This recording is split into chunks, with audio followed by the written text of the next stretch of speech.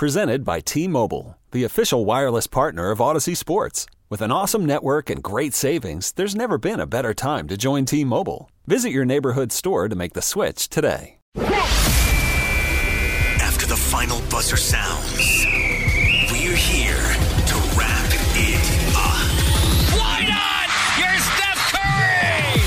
It's time for Warriors Wrap-Up on 95.7 The Game. Warriors Wrap-Up is presented by Realtor.com, the home of home search. John Dickinson and Matt Kolsky in our San Francisco studios. And, Matt, it was a decent, albeit an ugly, first quarter for the Warriors, where they actually had a 23-20 lead. But, man, the second quarter was not pretty. The Dubs get outscored 29-17. And then the third quarter was worse for the Golden State Warriors, as they are outscored 27-13 en route to a 104-79 loss at the hands of the Atlanta Hawks, who had lost 10 consecutive games and 13 of 14. No Draymond Green tonight and no ball movement, a whole lot of turnovers, and just ugly, ugly, ugly play for the nine-man Warriors. What was the turnover number that they used to talk about with the championship teams? Was it 16?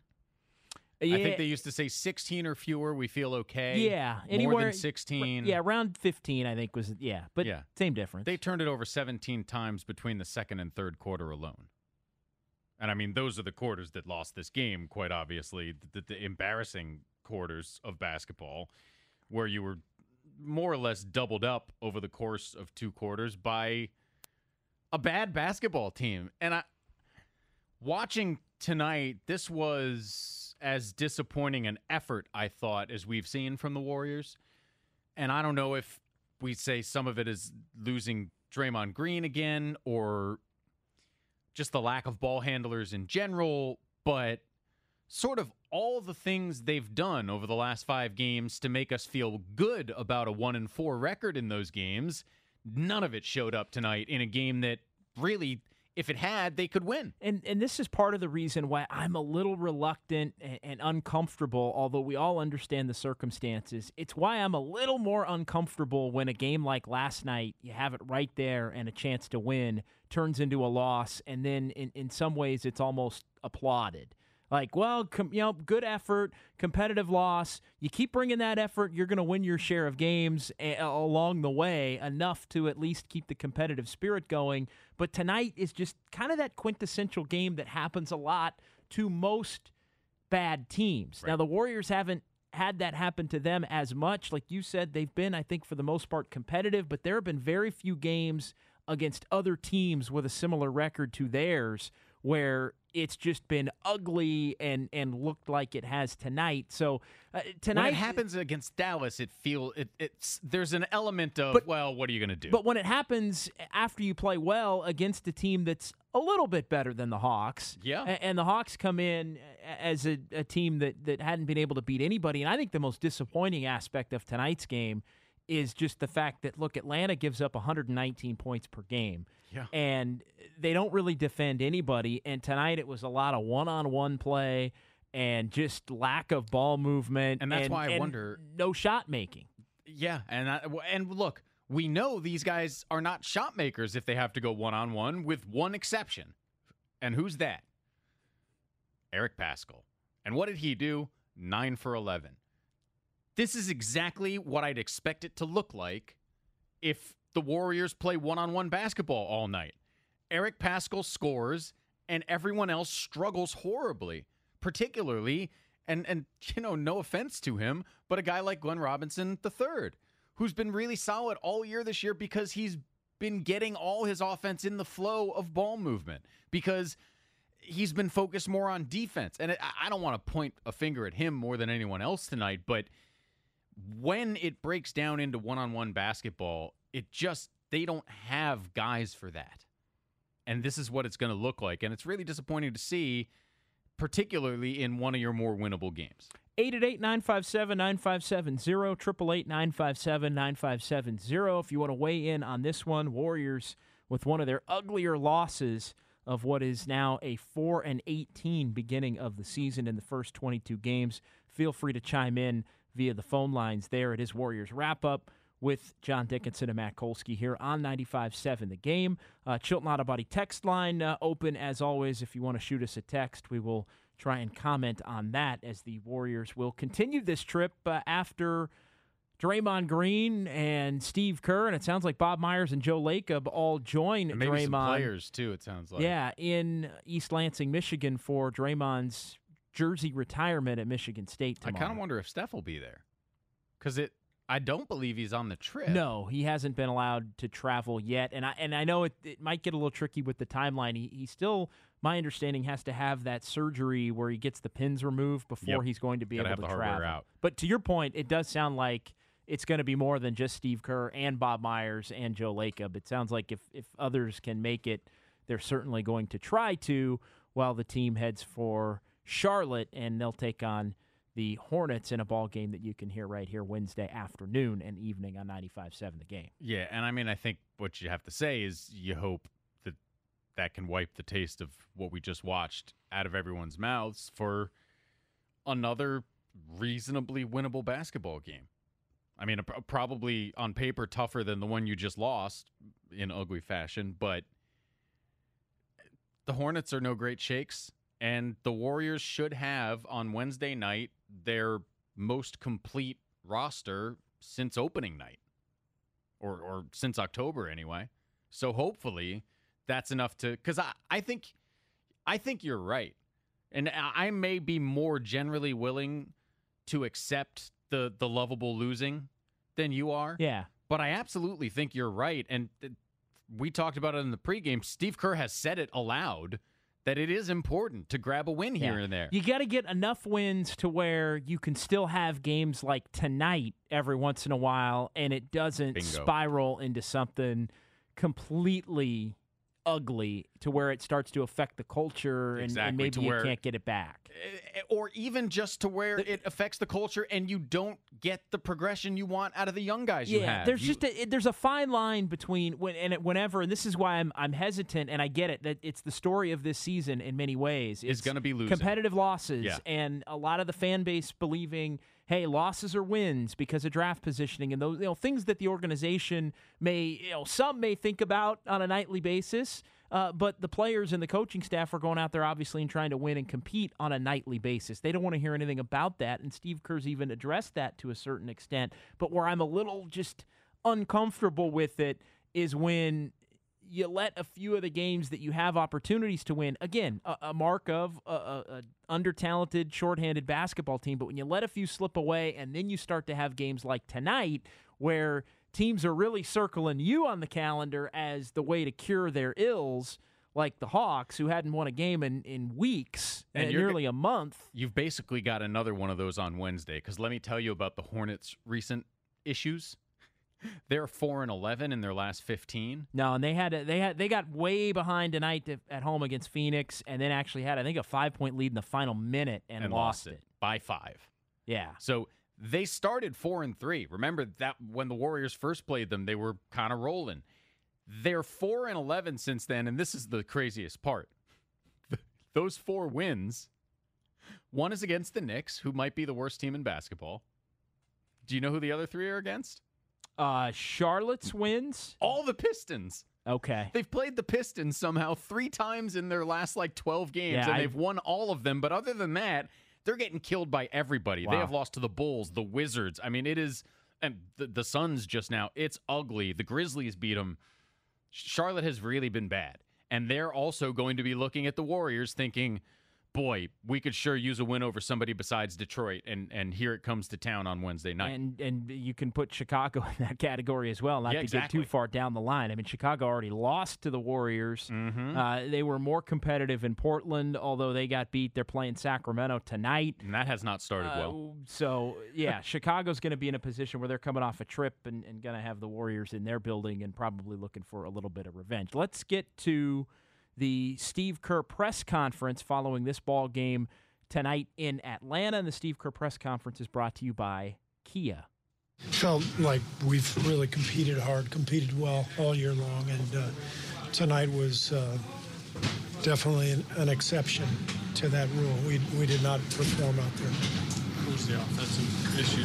You said, I thought we were playing for ourselves out there instead of playing for each other. We were trying to dribble through traffic instead of moving the ball on. Everybody was trying to make a play instead of letting the next guy make a play. And we got frustrated, and we didn't have any kind of rhythm or flow to the game.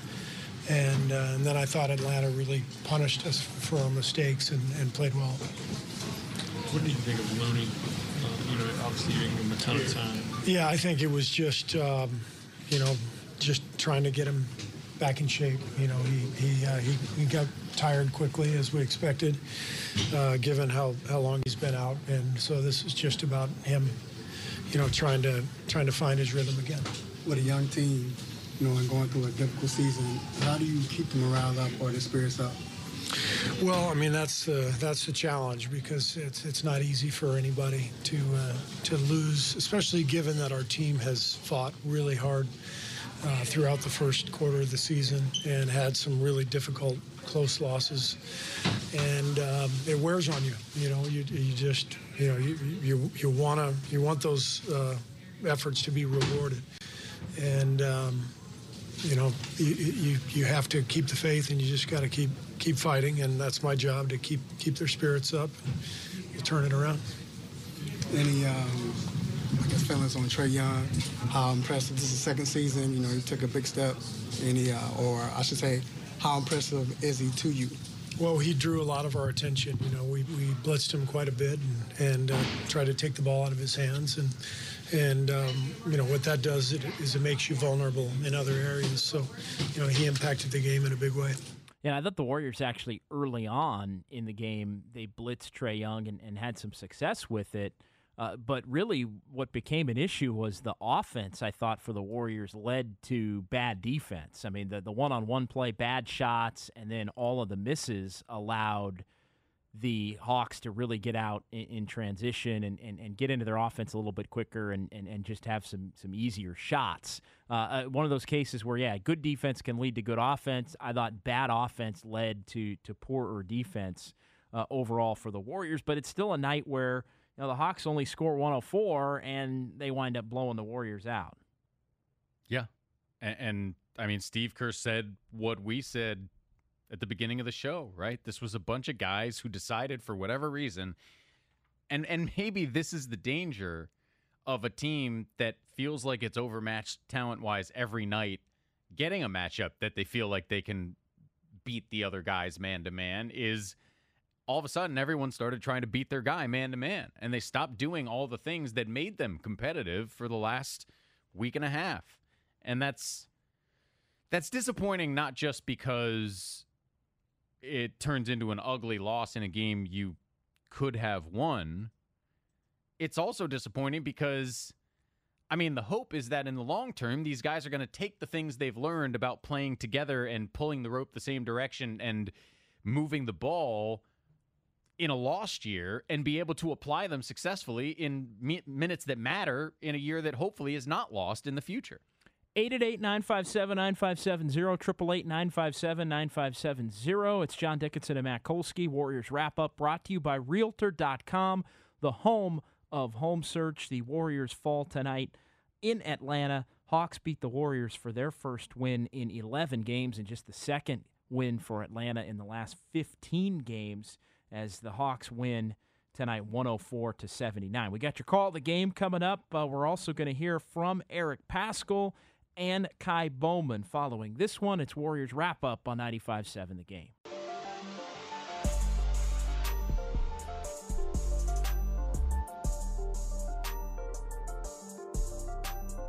Now, back to Warriors Wrap-Up on 95.7 The Game.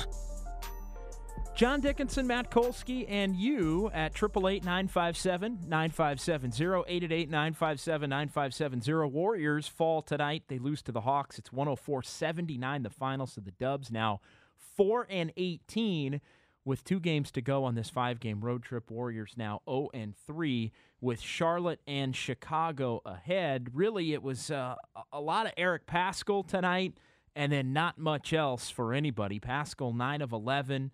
24 points. He had 9 boards and 6 assists. He was a playmaker at times for the Warriors early in this game, in addition to being an efficient shot maker. I liked what I saw in 36, almost 37 minutes from Kai Bowman, but it was a night where rough one for Glenn Robinson III again, as he was 0 for 7 in the first half, wound up 3 for 12. Alec Burks not knocking the ball down as he had been, 5 for 16. It was a lot of Paschall and then a whole lot of just inefficient, not quality offensive play tonight. Yeah, no doubt about it. And again, this is not a team that has the talent, no matter who they're playing, to play iso ball. You know, I think Steve Kerr would tell you no team should be playing iso ball as much as the Warriors did tonight, but certainly not one with this little talent. Certainly not one who we talked before the game specifically about how few ball handlers there were on this team. You know, a good way to avoid having to dribble the ball, you pass the ball. Right. And I actually asked Lucas Alexander, producer of the upcoming show, to look something up for me. The last time the Warriors had more turnovers than assists, do you know when that was? Boy, that's a good question. No. Crazily enough, it was actually Game 4 of the Western Conference Finals. Okay. When they lost it, like in the 90s. The last time they had a deficit this big, which -6, was 2016. Wow. That is as atrocious a ball security and ball movement game as this team has played in literally years, which is disappointing. It's disappointing considering the fact that you're playing a team that hadn't won a game in nearly a month. And that is noted for its lack of defense. Currently, the worst defensive team in the NBA as far as points per game goes. Right. So, and part of that is just getting up and down. But again, they got up and down. Unfortunately, they coughed up basically a quarter of their potential possessions. And we were wondering, all right, with no Draymond Green, we knew early Kevon Looney was going to get the start in place of Green, but would there be another lineup change? Would you get Kai Bowman back in there not having Draymond Green? The Warriors did not do that. They stuck with Alec Burks, who had been the primary ball handler in terms of bringing the ball up the court, with Glenn Robinson, with Paschall, and Cauley Stein. And they probably could have used Kai Bowman to kind of settle him down, I think, in the lineup tonight, I think without Draymond. Yeah, I think we learned the difference between Alec Burks as the guy bringing the ball up with Draymond in the game and Alec Burks as the guy bringing the ball up without Draymond in the game. And I think just in general, on both sides of the ball, this is the sort of game that tells you what Draymond means outside of the stats. And it's kind of unfortunate. Unfortunately, it's a stupid example because we're in the middle of a lost year and we're comparing losses to bad basketball teams to one another. But the difference between a competitive loss to an Orlando team that's actually better than this Atlanta team and a non-competitive loss to this Atlanta team is Draymond Green keeps you organized on both ends of the floor. He just does. And they looked completely disorganized the whole way through, essentially. Yeah, a lot of disorder out there on the floor for the Warriors tonight as Atlanta beats the Dubs 104-79. The Hawks led by as many as 28. Eric Paschall, though, it was another quality outing for him in 36 minutes, the 24 points, 9 boards, and 6 assists. Let's go ahead and hear from the rookie from Villanova after this one. I feel like we're kind of frustrated, but, we're a young team, so we just got to learn to keep playing together every night.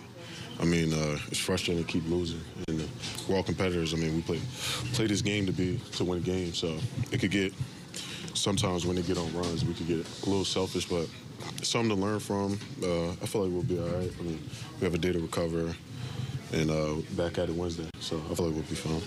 Does this feel like a step back, having, coming from one shot against the Magic on the road? Oh, yeah. It definitely feels like a step back. Just getting blown out. But like I said, we get the day to cover, get the day to come back and compete again. It's one thing that's great about this league. You play another game in 2 days. I know you haven't played much with him, but Kevon, what are your first impressions of now playing with him and just sort of being around him for a while? It's just hard. It's hard for him now because like he's just coming back, just getting back in the flow of things. But great energy guy. I mean, just brings energy. He's been here, so he knows everything, and great guy to talk to. Just in terms of just learning the game. On a personal note, you completed your first month in the NBA. You're seeing Coach be trusting you more. Your game has blossomed. How does that make you feel? Obviously, it makes me feel good. I mean, I wish we had some more wins, but on a personal level, yeah, it makes me feel good. I mean, Coach and my teammates give me a lot of confidence just to go play. So that's the one thing that I really appreciate from them. How are you guys handling the frustration right now of being in some winnable games but not getting that result? I feel like we're fine. I mean, we're just competing. I mean, we just have to keep competing and not really think about it too much. Just go out there, compete, and play hard. I think tonight, definitely, to use Eric Paschall's words, it is a little bit of a step back. A little bit of a step back, yeah, given how competitive that this team has been in games against not just other struggling teams, but they've been competitive against some pretty good teams. I mean, think of how different this conversation would be if they had just lost 104-103 on a last-second Trae Young three-pointer, right? We'd be saying, that's tough. Once again, couldn't close, but another competitive effort. If you have Draymond, effort. you might win that one. Exactly. And instead, we're just talking about something that looked totally different. And there are going to be nights where they are forced into looking this bad, maybe not in this way, but this bad, because the other team is so much better than them. And I think this is something you kind of referred to last segment. It's knowing that you're going to have those nights like the one against Dallas where maybe you could have lost by 30 instead of 50, but you weren't going to be in it no matter what you did. It's that much more defeating when you have this sort of effort against a clearly bad team. I mean, even, like, look at the way they played tonight, the Hawks, and it's not great. Nobody had a great game. I mean, Trae Young hit more shots than it felt like he should have. That is part of why it is so disappointing. But Trae Young turned it over 7 times. Yeah, and I thought when they blitzed him, it for the most part was working. Worked. Yeah, and he also took, I mean, he shot over 50%, but a couple of his shots were god-awful, just terrible 45-foot threes or wild. And we talked about that before the game. Hey, those are Exactly. opportunities to be, to make plays on the other end and get some easy baskets, and it just wasn't happening. The sloppiness, the lack of ball movement. And how many times in this game did the Warriors force a turnover, have a 3-on-2 or a 2-on-1, and then turn it over themselves? I mean, that's just not only ugly and kind of disappointing, but not characteristic of what we've seen for the last week and a half. Warriors wrap-up brought to you by Realtor.com, the home of home search. John Dickinson and Matt Kolsky with you here on 95.7 The Game. 888-957-9570, 888-957-9570 if you want to weigh in with your thoughts on this one as the Warriors fall to 4-18. Let's go ahead and hear from Kevon Looney as the Warriors get Looney back in the fold. He had played just the first 10 minutes or so of the season back on October the 24th against the Clippers inside Chase Center. The limit for him tonight was 15. The Warriors stuck to it as he comes back from the neuropathy. And let's hear what it felt like for Looney to be back on the court. I didn't know where my rhythm would be and how my lungs would be, but I felt pretty good. Each game, hopefully, I keep getting better and keep getting the rhythm. Not gonna come overnight, but I just want to keep playing hard and keep doing the right things. I know things come for me. How long do you kind of expect that process to get back into it? I don't think it'll take that long for me. I usually got a good feel for the game, and once I figure out my role and where I can be aggressive and how I can help this team, usually comes for me. Maybe take a couple games, 3, 4, 5. And I can't foresee the future, but hopefully it doesn't take long. I feel comfortable where my game is at and where my body is at. Now I just got to figure out where I'm supposed to be on the court. We got kind of a different system now, and as guys keep coming in, the system kind of changes. So just finding that chemistry and finding out where my role is going to be the biggest part for me. How different is it without Steph out there, without Clay out there, without Draymond out there? It's a lot. It's a lot different. Having 3 guys is 3 of the best players to ever play the game on the court is always going to be different. The offense is a lot different. We're running a lot of different plays, and spacing is a lot different. So just figuring out where you're supposed to be at for me is a big part. It took me a while to figure that out with them guys. Now I got to kind of readjust, and it's not my first year in the league, so now I feel more confident. I know more NBA stats. I know where to be. So it's just going to take a couple games to figure out with these guys.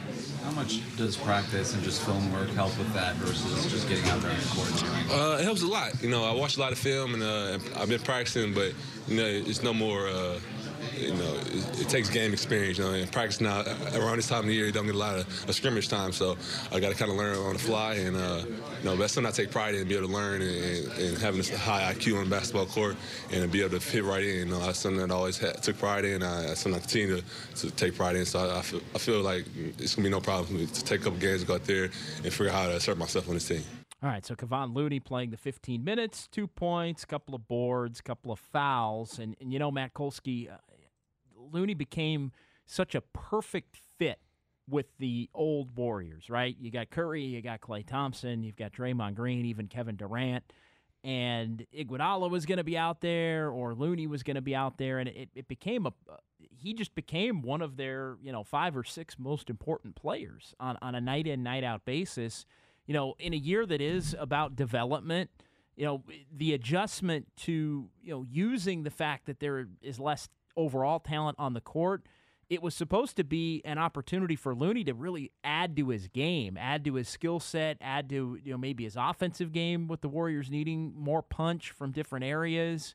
I really hope that Looney gets back to a point physically where we can actually see that time pay some dividends. Yeah. And tonight, is a one-off. Tonight's just about getting back on the court and running around a little bit for him. So I don't take really anything too seriously from it. But I hope he gets to a point where, we can see a little of the pick and pop game and a little of the three-point shot and a little of the touch around the basket maybe on some offensive rebounds that the Warriors wanted to see from him when they thought they were going to have a team that could contend for the playoffs. That's all true, and he's still got plenty of time for that. And I think we will see some of that. I've always thought Kevon had a little more to his game than we got to see because of just the role he had. And he is a guy who will willingly and determinedly accept whatever role he's given on this team. I think we've seen that. So I feel the same way. I was excited to see it, and I still think there's plenty of time for it.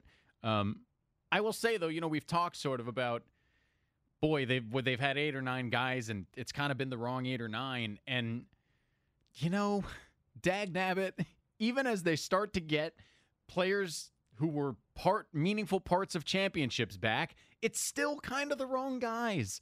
Because Draymond and Kevon kind of fall in that category. And look, very, very different players, very different level of players. I'm just saying they both fall in the category of great to have next to your scoring stars.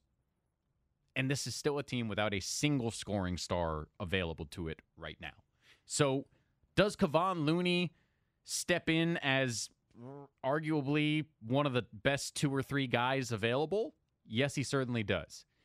Is he the sort of player that's going to have a big effect on a team like this one? I don't know. And boy, is it going to be nice, at least when D'Angelo Russell finally comes back. It's an element that there's no way for them to replace until he's back. Yeah, I'd like to see him get D'Angelo Russell back and then just figure out a way to play with him and Draymond and everybody else moving forward. Okay, get him and Draymond. Draymond doing the things Draymond needs to do.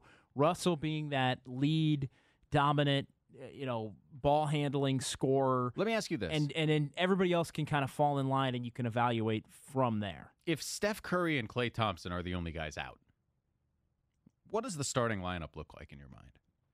Because I think we know Russell and Draymond are in it. Is anyone else guaranteed a starting spot? I mean, with I'd Pascal? I think Pascal would be in it. What becomes tricky there is then you're playing Pascal at the 3, which I don't love. And then, you've got Glenn Robinson III, who you're probably he has played better when he's been a part of bigger lineups. Let me ask you if this is crazy. What if I said I wanted to start Kai Bowman next to D'Angelo Russell? I don't think it's crazy, and I actually want to go. I can't remember the exact game, but there was one of the home games. They may have done that. Where I actually had suggested on the pre, one of the ones with Whitey, one of the home games where you do the road game where they had Whitey 8 or 9 does home guys. games. I said, you know what, I might start those two together just because it gives you an infusion of offense. Yeah, and Kai plays some D. Yeah, he's tenacious if nothing else. And then I think you could start Glenn Robinson at the 3rd and at the 3 and bring Pascal off the bench as sort of a hopefully explosive scorer. I actually think that's kind of an interesting basketball team. Yes, and I think it may have been when Alec Burks wasn't quite ready yet, so it was pretty early on in the season. Because I said, you gotta just go with those two guys. If you're healthy and you started Bowman, Russell, Robinson, Looney, and Draymond. Yeah, I don't hate that. It's not bad, and all of a sudden, that bench has Alec Burks on it, has Eric Pascal on it, 2 guys who have shown themselves to be very capable NBA scorers, and you've got all the guys who are already there, Marquise Chris and Omari Spellman, and Jacob Evans would be healthy in that scenario. Don't get me wrong, I'm not sure that's even a playoff team in the Western Conference, but it's a team that can be competitive most nights. I think the only downside is it may hurt a little bit of the positional integrity in terms of maybe evaluation. Yeah. Like that might be the lineup that you go to if you're really trying to win as many games as you can. But if you above really want to see all else, you want to see Ken D'Angelo play some point guard. If somebody said, "Hey, you got to win as many games as you can," and that's the key to getting a number 5 pick, that might be it. I think you may see them do that. Whereas now they're in a position where I think you want to. They can afford to tinker enough right now, but evaluate in a manner that makes sense for the future. So you want to see D'Angelo Russell as the primary ball handler. Maybe you want to see Kai Bowman. Maybe you do want to see Bowman play with Russell at some point, just based on that. It could potentially be a bench combination next year. Or if Bowman is somebody that's on your roster, or an emergency combination, you see how you can, whether you can go to it or not. I tend to think of, who's going to be on the floor next year? If D'Angelo Russell's on the Warriors, who's going to be on the floor at the beginning of the second quarter with D'Angelo Russell? Because that would be a point where Curry would be out of the game and they'd be looking for probably Clay, though, right? A means to let him get rolling. In the past, it would lead you to believe that, yes, it would be Clay, because Clay would sub out and then sub back in and then sub out and then sub back in. It's going to be fascinating. Someone asked this question in the pregame, and I'm going to throw it at you now. Do you think we're already putting too many expectations on next season's Warriors? No. In fact, I think there needs to be some expectations put on I'm with you on season's this. Warriors. I think it's a fair question. No, this isn't. Oh, you know what? The 1920 Warriors won 20 or 22 and got a top 3 pick, and now it's let's get to 35. Let's get back into the top half of the playoff race. It is exactly. Yeah. It's win 50 or 52 next year and contend and maybe even be the most dangerous team, not named the Clippers or the Lakers, in the Western Conference. So no, this season being as dreadful as it is going to be for the Warriors in terms of wins and losses, it's all about getting right back close to the top next year and believing that you can win a championship if things break your way. Yeah. And I mean, the year, Mark Jackson's final year, they won 51 games. Steph and Clay should get you into the 50s. If you build hope the rest of your team well, you'd hope. Steph, Clay, Draymond should get you to around 50, depending on how good the rest of your guys are. So I'm with you. We are putting expectations on next year's team, but I think we have to. And frankly, if we aren't, then what's happening now is all wrong.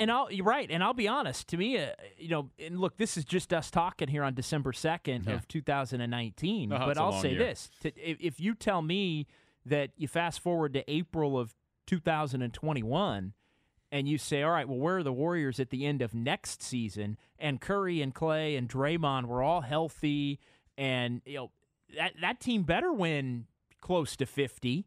And if it wins, if it wins 47, it's probably a disappointment. And as a 6 seed in the Western Conference, it's probably a disappointment. I 100% agree. I mean, barring injury, looking at what you hope next year's team to be, I would say 50 is the low end. Because they're going to have so many other means to get better, whether it's Russell staying or going, as we mentioned on every show, whether it's the trade exception, whether it's development of the players that are here. The over-under before this season was 49. Sure. That may have been an overestimate, but that was for a team that we already knew wasn't going to have Clay for most, if not all, of the year. If the perception of this team without Clay was to win about 50 games, certainly that should be the perception with Steph and Clay, assuming health goes according to plan. So, again, yes, we're putting expectations, but I don't think they're too big or too many. I think that is, and I think if you asked the Warriors front office and they were willing to give you an honest answer, they'd say the same thing. They're holding themselves to that standard next year because, that's why you signed Draymond to the extension. That's why you don't look to move any of your stars during the season or this past offseason. That's why you make the move for D'Angelo Russell to have assets, is because you're trying to win now. You think your title window is still open, and this is just a break, not the end of it. John Dickinson, Matt Kolsky, it's Warriors Wrap-Up, brought to you by Realtor.com, the home of home search. Let's go ahead and hear from Bob Myers, because he answered this question actually today on the Jim Rome Show, and there were a lot of terrific answers from Bob, as there typically are. But one of the things Bob got into with Jim was just how quickly the Warriors think they can get back to the winning ways. I mean, it could be next year. I mean, it could be at the end. I don't know. We'll see. But it's there. I mean, the pieces are there. We have to see it. But, again, I mean, unfortunately, we haven't seen the true, even Clay being out and Steph being out as long as he has. It's hard to really know, but I believe in those guys. Obviously, they've proven they can win and play together. But we have to now reestablish a new continuity, a new chemistry, and that takes a little time. But I'm confident, it won't be what we can do next year. I'll be excited to see. But I do know this, what we will be, and I think I speak for everybody, most importantly the players, there'll be a new – I was sitting last year at a regular season game, and a GM of the other team came and sat with me. We were watching the game. And at the end of the game, we were going to win the game. We were up 10 with about 30 seconds to go, and he taps me on the shoulder. He puts his hand out and says, "Hey, congratulations," and to shake my hand. And I looked at him and I said, "For what?" And he said, "You're going to win the game." And I said, "Oh yeah, thanks." That's not a made up story. I did not know what he was talking about when he congratulated me. I promise you, next year, Jim, when we were in a regular season game, it's going to mean something. And that's just what it is.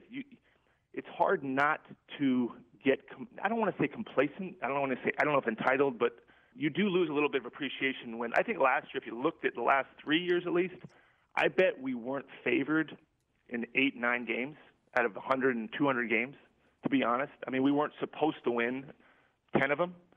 And so you do get a little bit, that's not reality when Steve talks about reality. So from a player standpoint, the regular season and any win will be appreciated more. I think it'll be fought for more. But I'm excited for it, too. I'm excited to see what we can do.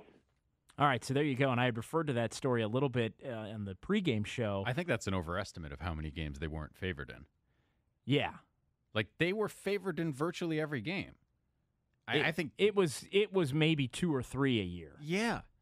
And maybe a couple of more once because there were a couple of stretches where last year there were, but there were also a couple of stretches where they played without multiple stars, right, too, that's which true. I think factored into a few of those. Like there were games where they played without Steph and Draymond, or they played with.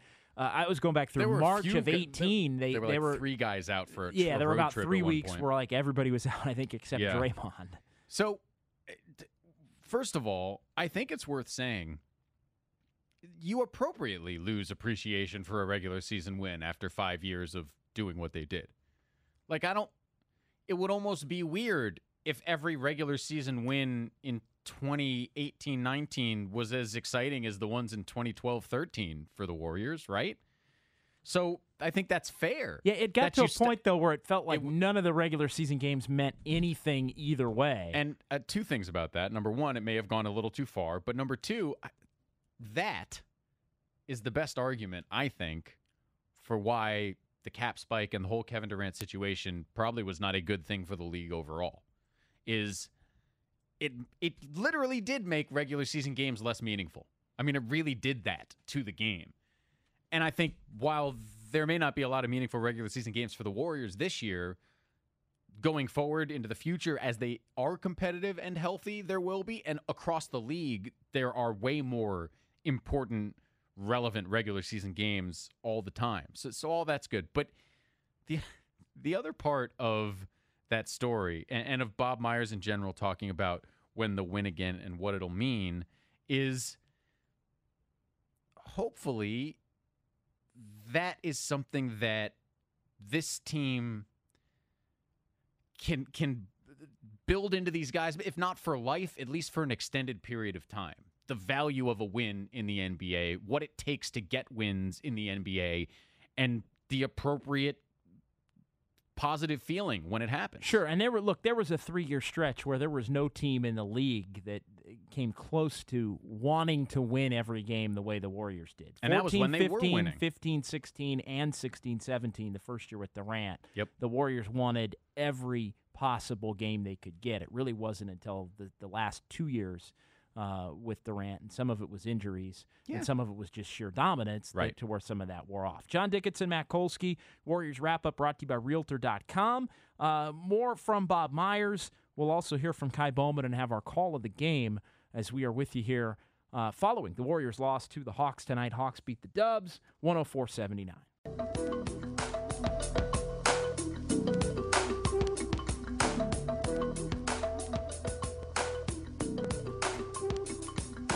Warriors Wrap-Up continues on 95.7 The Game.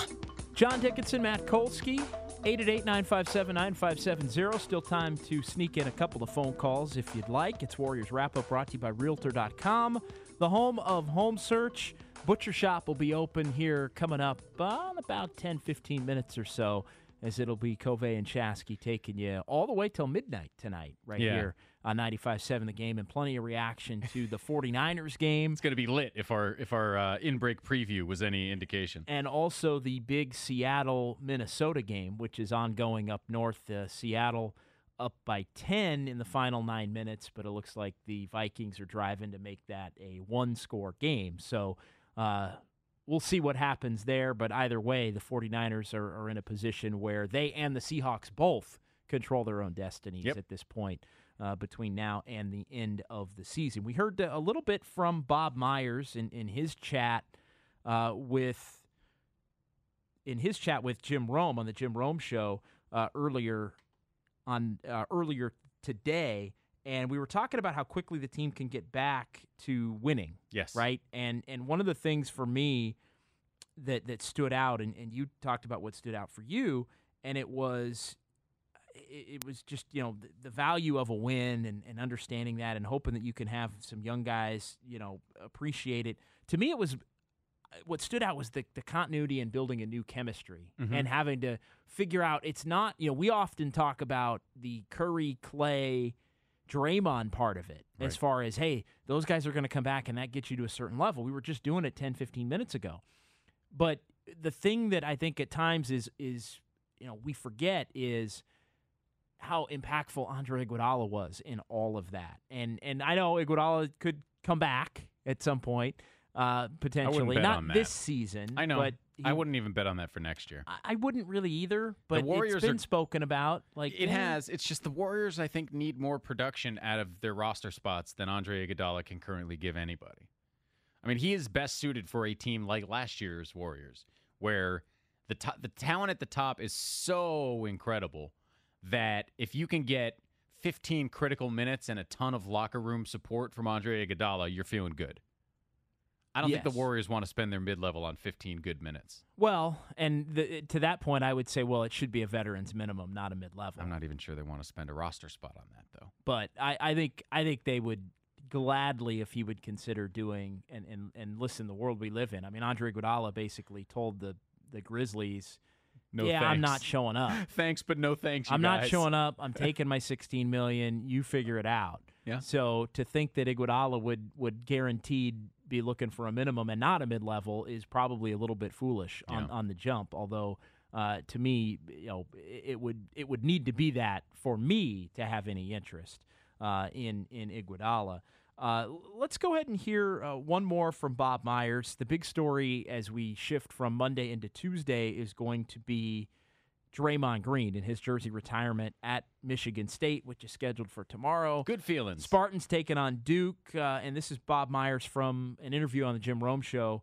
He was talking about his relationship with Draymond. The thing I like most about Draymond is that he's flawed, and that may not sound like a compliment, but he's real, and it's hard to connect with people in this business.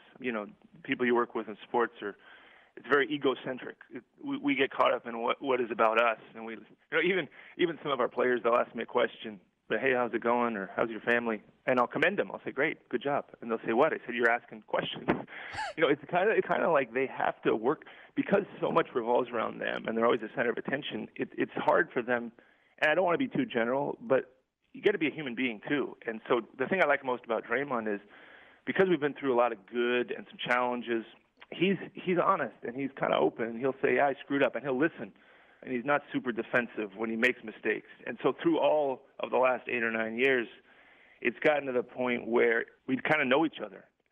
But it takes years, man. I mean, it takes a long time. Everybody thinks, we'll sign a player, and they'll say, have you gotten to know him yet? And I'll say, it's only been 2-3 months.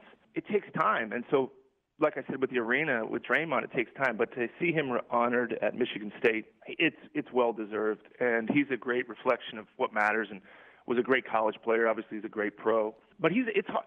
In this bit, like yours, Jim, you probably worked with a lot of people over the years. And we talk about this guy's my friend, and I'll stay connected. But really, the truth is, sadly, we don't. But there's a few people you do. They come in town, and you make an effort to go to dinner with them. Draymond's a guy 20 years from now, I'll go out of my way just because the guy's an interesting guy. He's got a way. He's got a charisma about him. Some people don't like him, but if they knew him, if they really knew him, I think they would. And so I'm honored to go and watch him get that jersey retired. All right, so there's Bob Myers on Draymond Green, and it's not the whole Draymond is flawed, and that's why we love him thing. Exactly. I like it.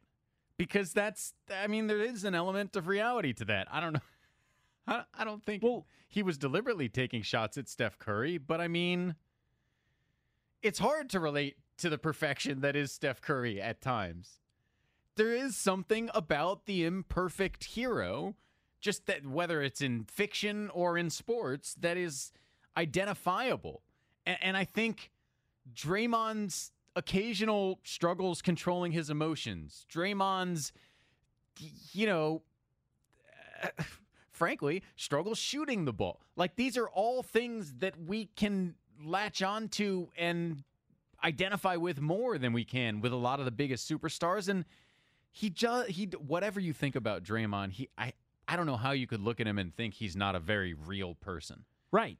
And I mean, look at the relationship between Bob and Draymond, where Draymond gets suspended in the finals and he's over at the Coliseum watching the game from the A's game, right? Yeah. He's watching Game 5 of the finals from the A's game, and Bob's sitting over in the suite with him. Yeah. And just the relationship that Draymond has with Steve Kerr, to a point where, you go back to the game in Oklahoma City where there were some incredibly just vile things said back and forth between the two of those guys. And sometimes we make this too much of a trite thing, but that thing about you have to really have a lot of love to be able to talk to each other like that and get past it, that's very true. Yeah, I think Kerr's going to this jersey retirement tomorrow. There is a love there. It was Draymond at the very first parade, had a couple on the stage, and it's, Steve hates me. Man, he bleeping hates me. Yeah.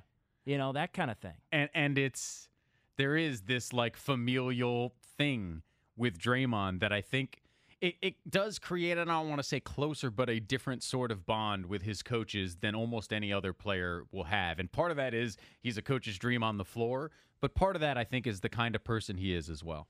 Let's go ahead and get to our call of the game. It's time for the call of the game. Brought to you by Metro by T-Mobile. Ky Bowman. Lob, design play to Marquise Chris. Climb the ladder and throw it down, young man. Wow. That was the most impressive inside play we've seen tonight. Well-designed play by the Warriors coming out of the timeout. All right, so know that play tomorrow, and listen to Jolo and Dibs here on 95.7 The Game. 9:30, if you can correctly identify the call we just played, you'll win $50 to Schroeder's Restaurant at 240 Front Street in San Francisco. The call of the game is brought to you by Metro by T-Mobile, the best deal in wireless. Matt, it's been fun the last 2 days. We'll be back on Wednesday afternoon, and of course you'll be back as you are every day, Monday through Friday, with Damon and with Ratto here on 95.7 The Game, beginning at 2 o'clock. Yes, indeed. Talk to everyone tomorrow. We'll talk to you on Wednesday, and you'll talk to the people tomorrow. For Alex Scott and Ryan Mouser, I'm John Dickinson.